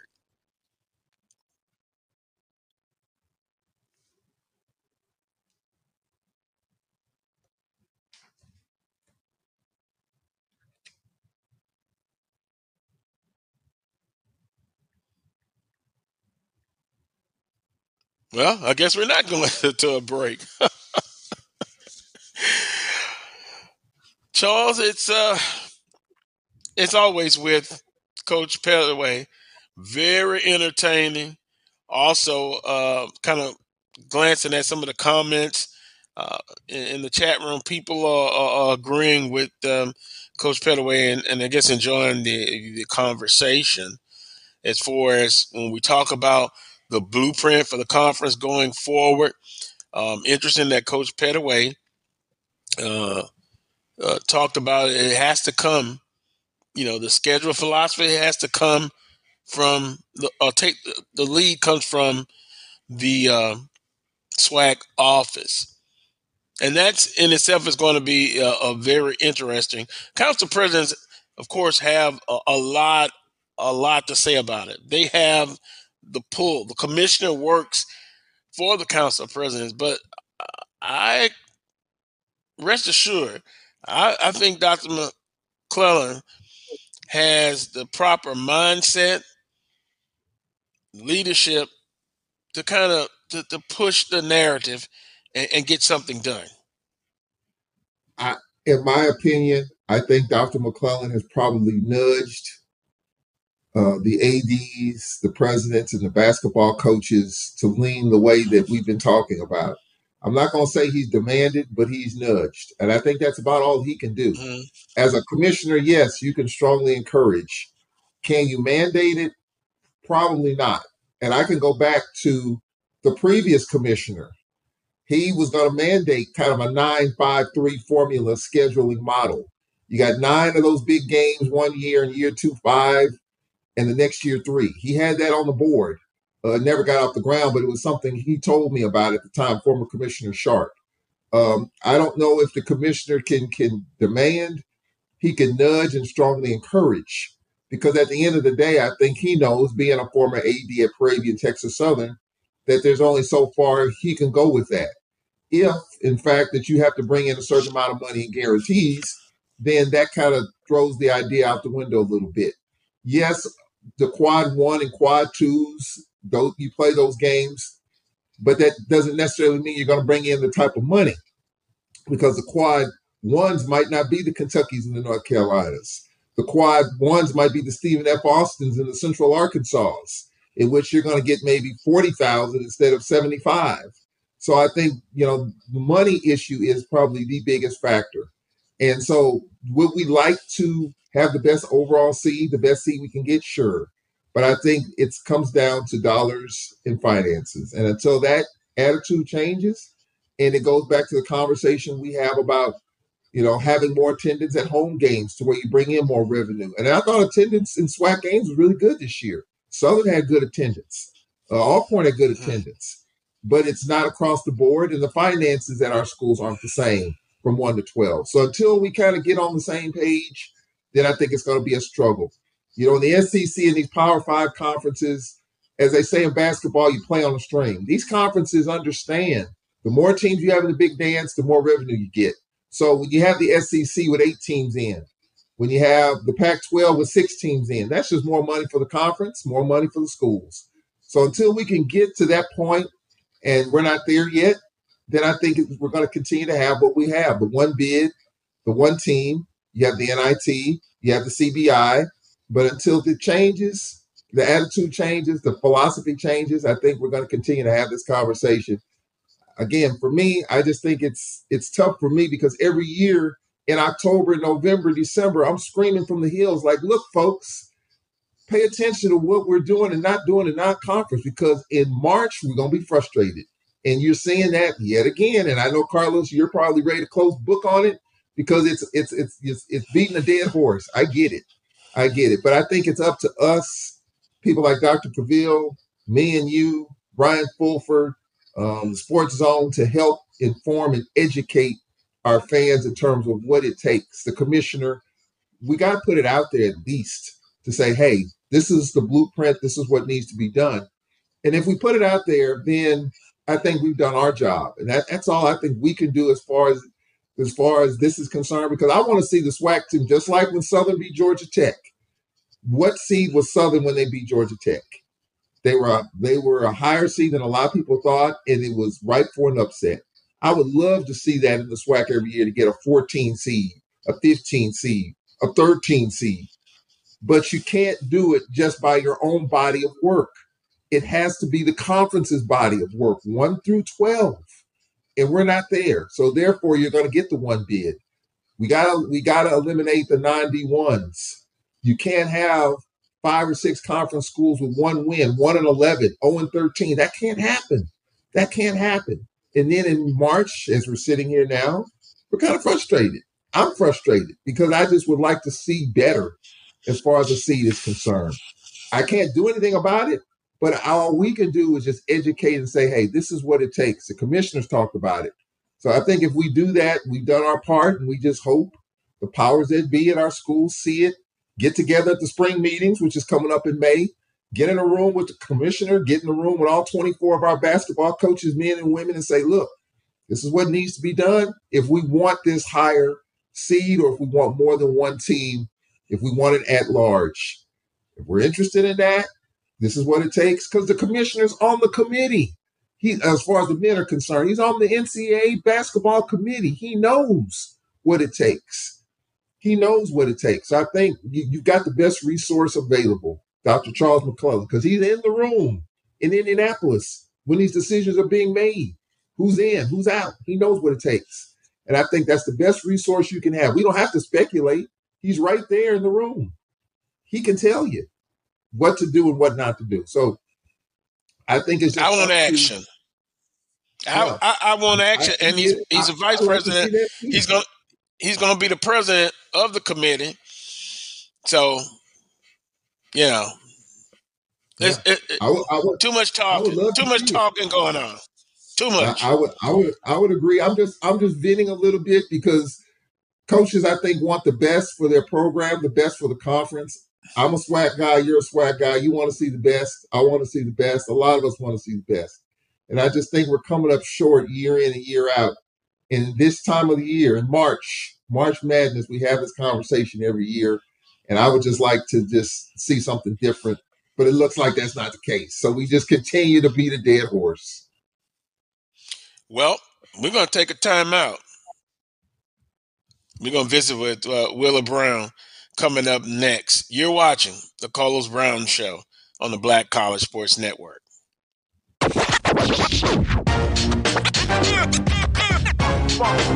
It's like a loop machine. All around town, trying to get down.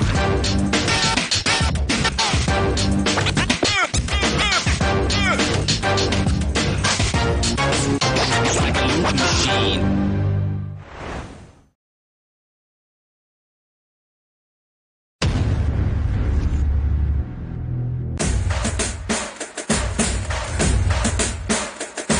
HBCU League Pass. Watch your favorite black colleges. Some of the best players in the land. HBCU League Pass.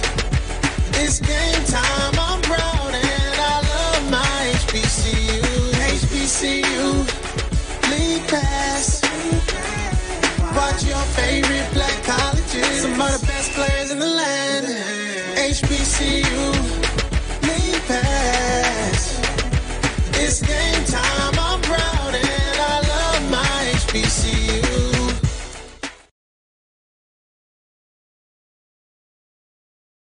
Let's get back to getting ticks instead of watching flicks.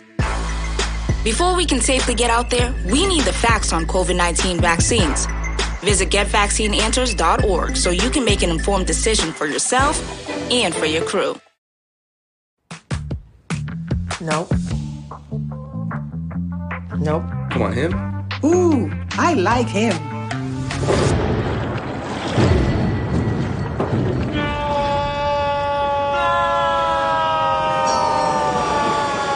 Quick, the quicker picker-upper. Bounty picks up messes quicker, and each sheet is 2 times more absorbent so you can use less. He's an 8. He's a 9. Bounty, the quicker picker-upper. If you think all pads are exactly the same, think again. This is Always Ultra Thins reinvented with the Always Triple Protection System. This pad wicks gushes 90% faster, absorbs even more so you can feel dry, and locks odors in. Rethink your pad for up to 100% leak-free and odor-free comfort with the totally reinvented Always Ultra Thins. This is always like never before.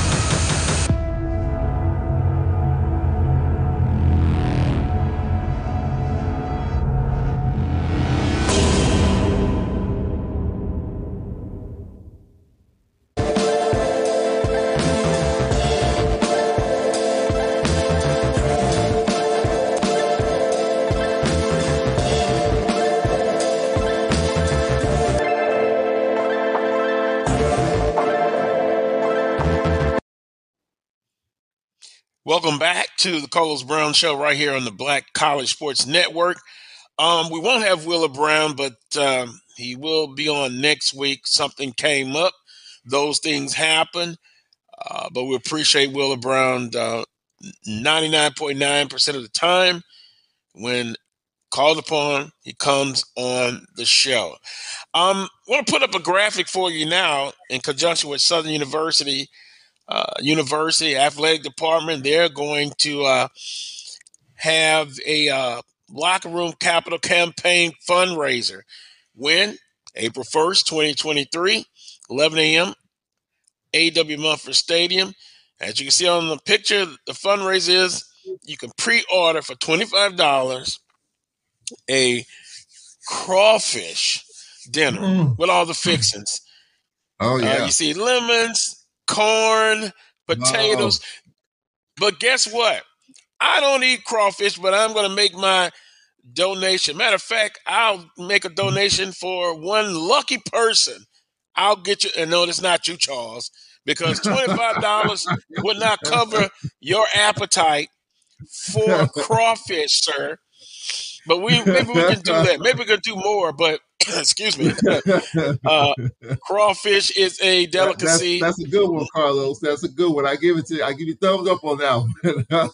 well, yeah. I'm being honest. I mean, you can put down the crawfish. So with that being said, it's a fundraiser, and here's the most serious part: the project that that's the blueprint for the project will be locker room renovations for Southern University. And all in a serious note, young student athletes and young people of this age, they're different. They want to see things. And a lot of these student athletes, particularly if you come from Texas, but not only Texas, where their facilities they're used to accommodations that are very nice. That's the best way I can put it.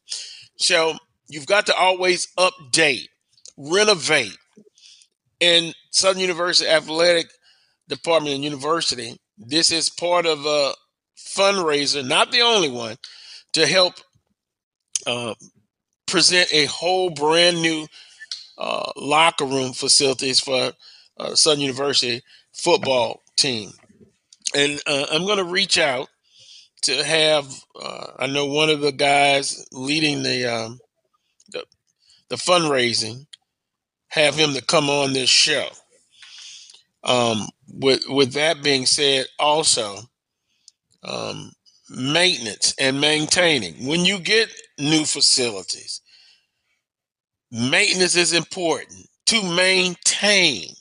Okay, so when you get something new and you get something brand new, what is to keep the longevity? Maintenance, maintain. So these athletes deserve the best accommodations that they can get, and we can help do that with supporting that fundraiser. That's just a start. And you can see pre-order at the foundation, sus.edu, Southern University Football Crawfish Ball. I don't think I called it a crawfish ball, but I should have. But as you can see in Louisiana, again, it's a delicacy.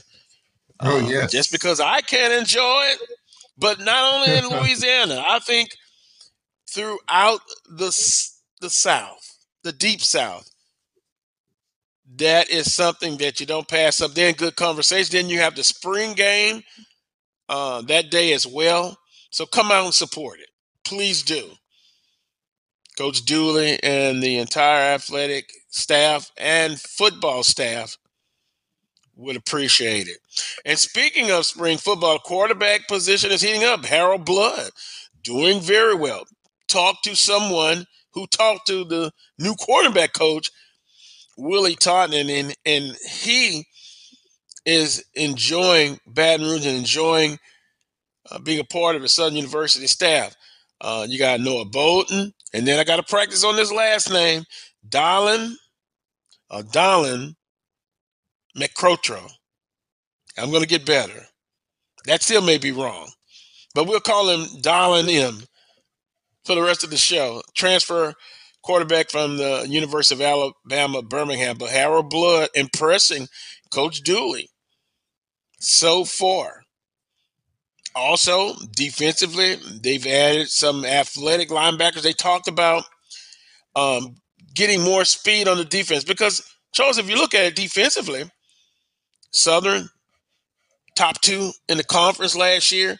So they just want to add and maintain. That's that word again, maintain defense. But once again, every year you got to add something. You can't rest on your laurels. They figured that they've got to get more speed on the defense. They narrowed it down to bring in some more linebackers.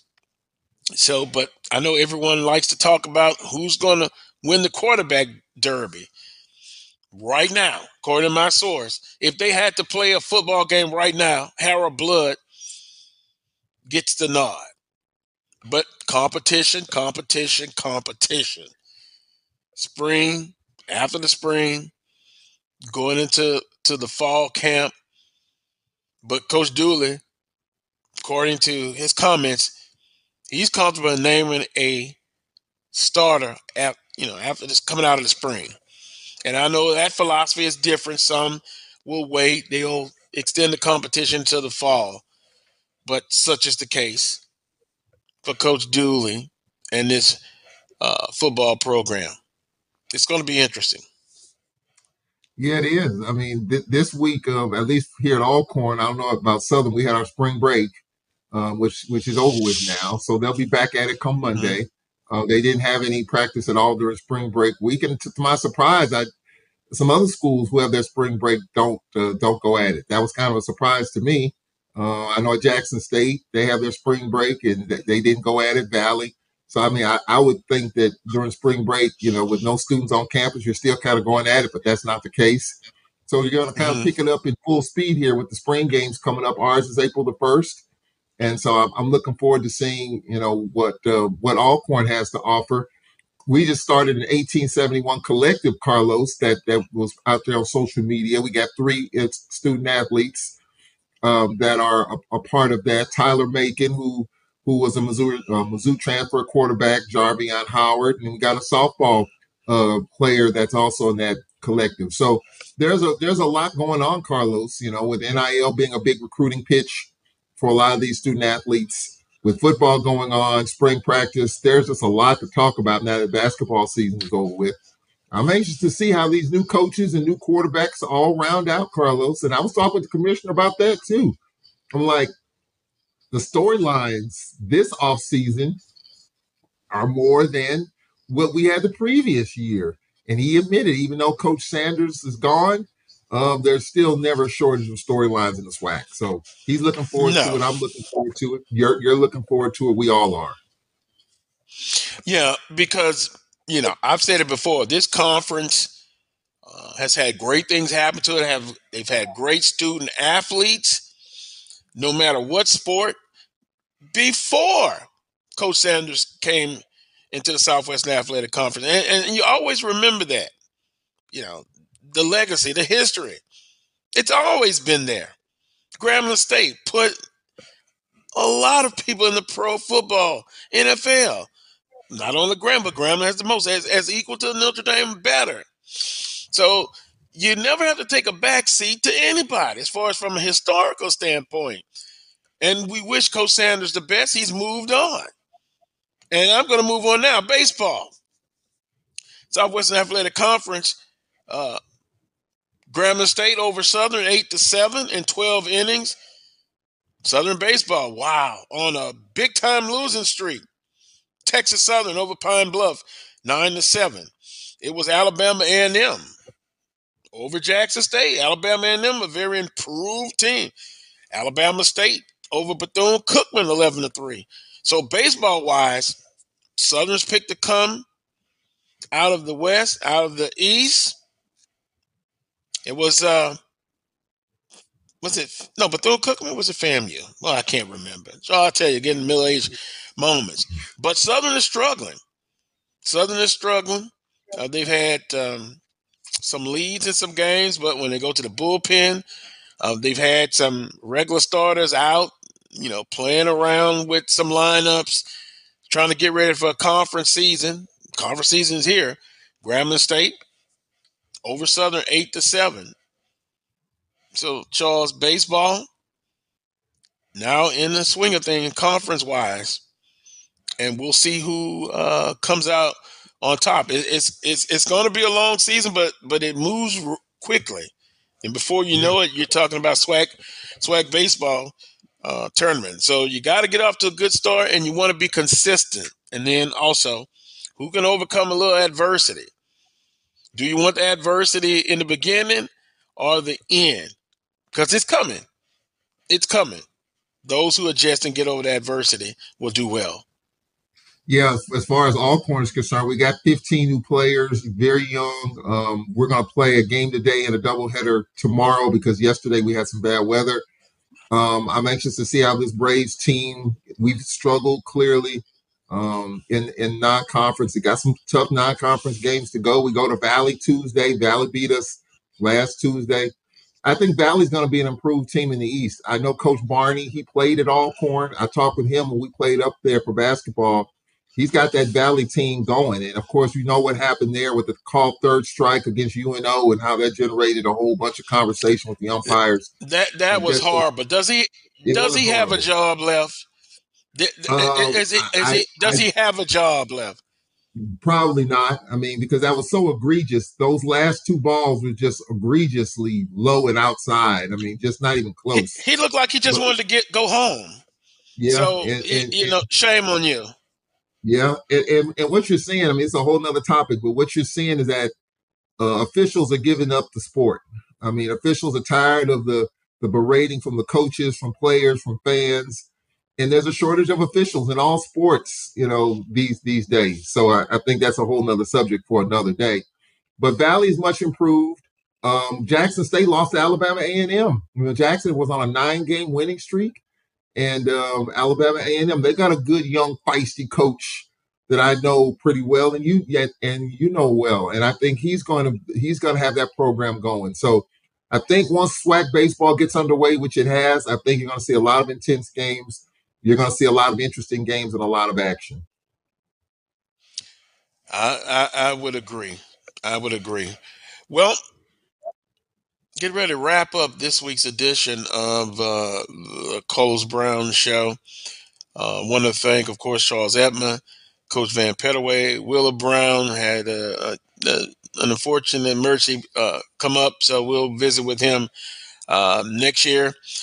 What we talked about on today's show, SWAC HBCU's postseason games come to an end with Coach Pettaway. We talked about a lot of SWAC basketball, some things that the conference has to do. The blueprint is out there.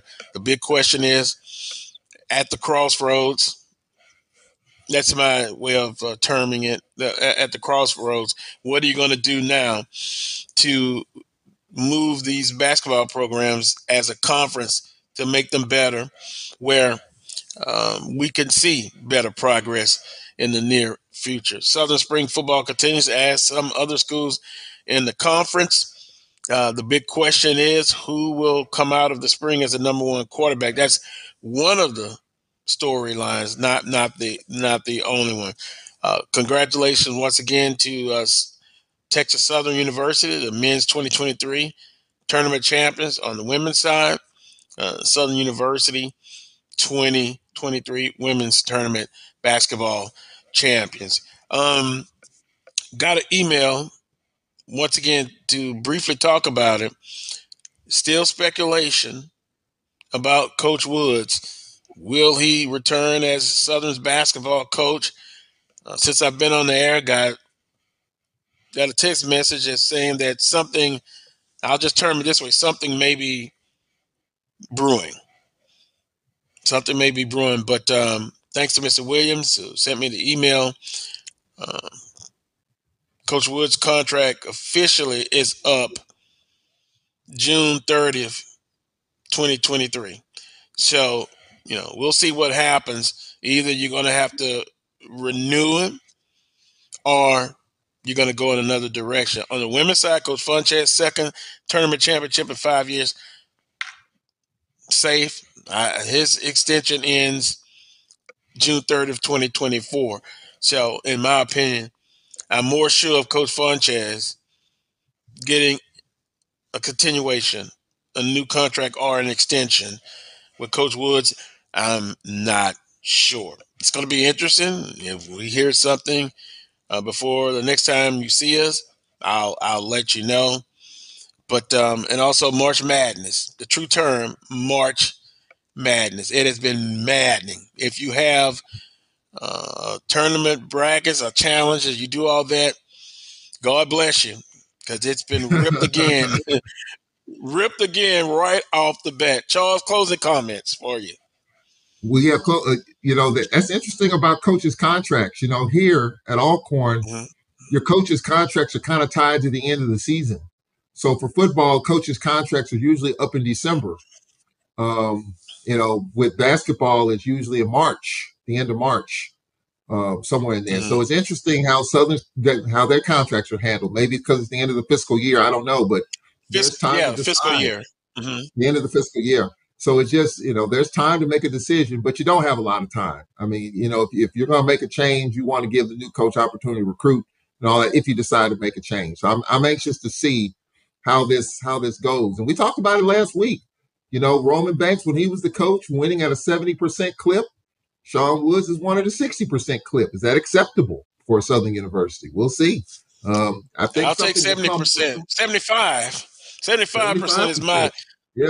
So my guess is, and I hate that because I like Coach Woods as a person. I think he's a fiery, feisty guy who just wants to win. But it is a results-oriented business. So we'll see the results of all that here shortly. I think the saying is it's never personal. It's business. Right. It's never personal. It's business. Yeah. And, if it comes to that, you thank him for his time and you move on. If you decide to keep him, I agree with Willa Brown. You can't just offer a 1-year contract, but then you're right back again where you're starting. So either you go all in or you go all out. But we shall see. Want to thank Melody. And last but not least, BFF, Best Friend Forever. Happy birthday. March 18th. That's to my best BFF. Best Friend Forever. I guess we put it that way. And everybody out there, enjoy yourself. Have a great weekend. And make sure you tune in next Saturday at 11 a.m. for another edition of the Carlos Brown Show right here on the Black College Sports Network. And Charles, right on cue. There's the chalk. Alcorn State guy himself. Until next Saturday, as always, peace and God bless.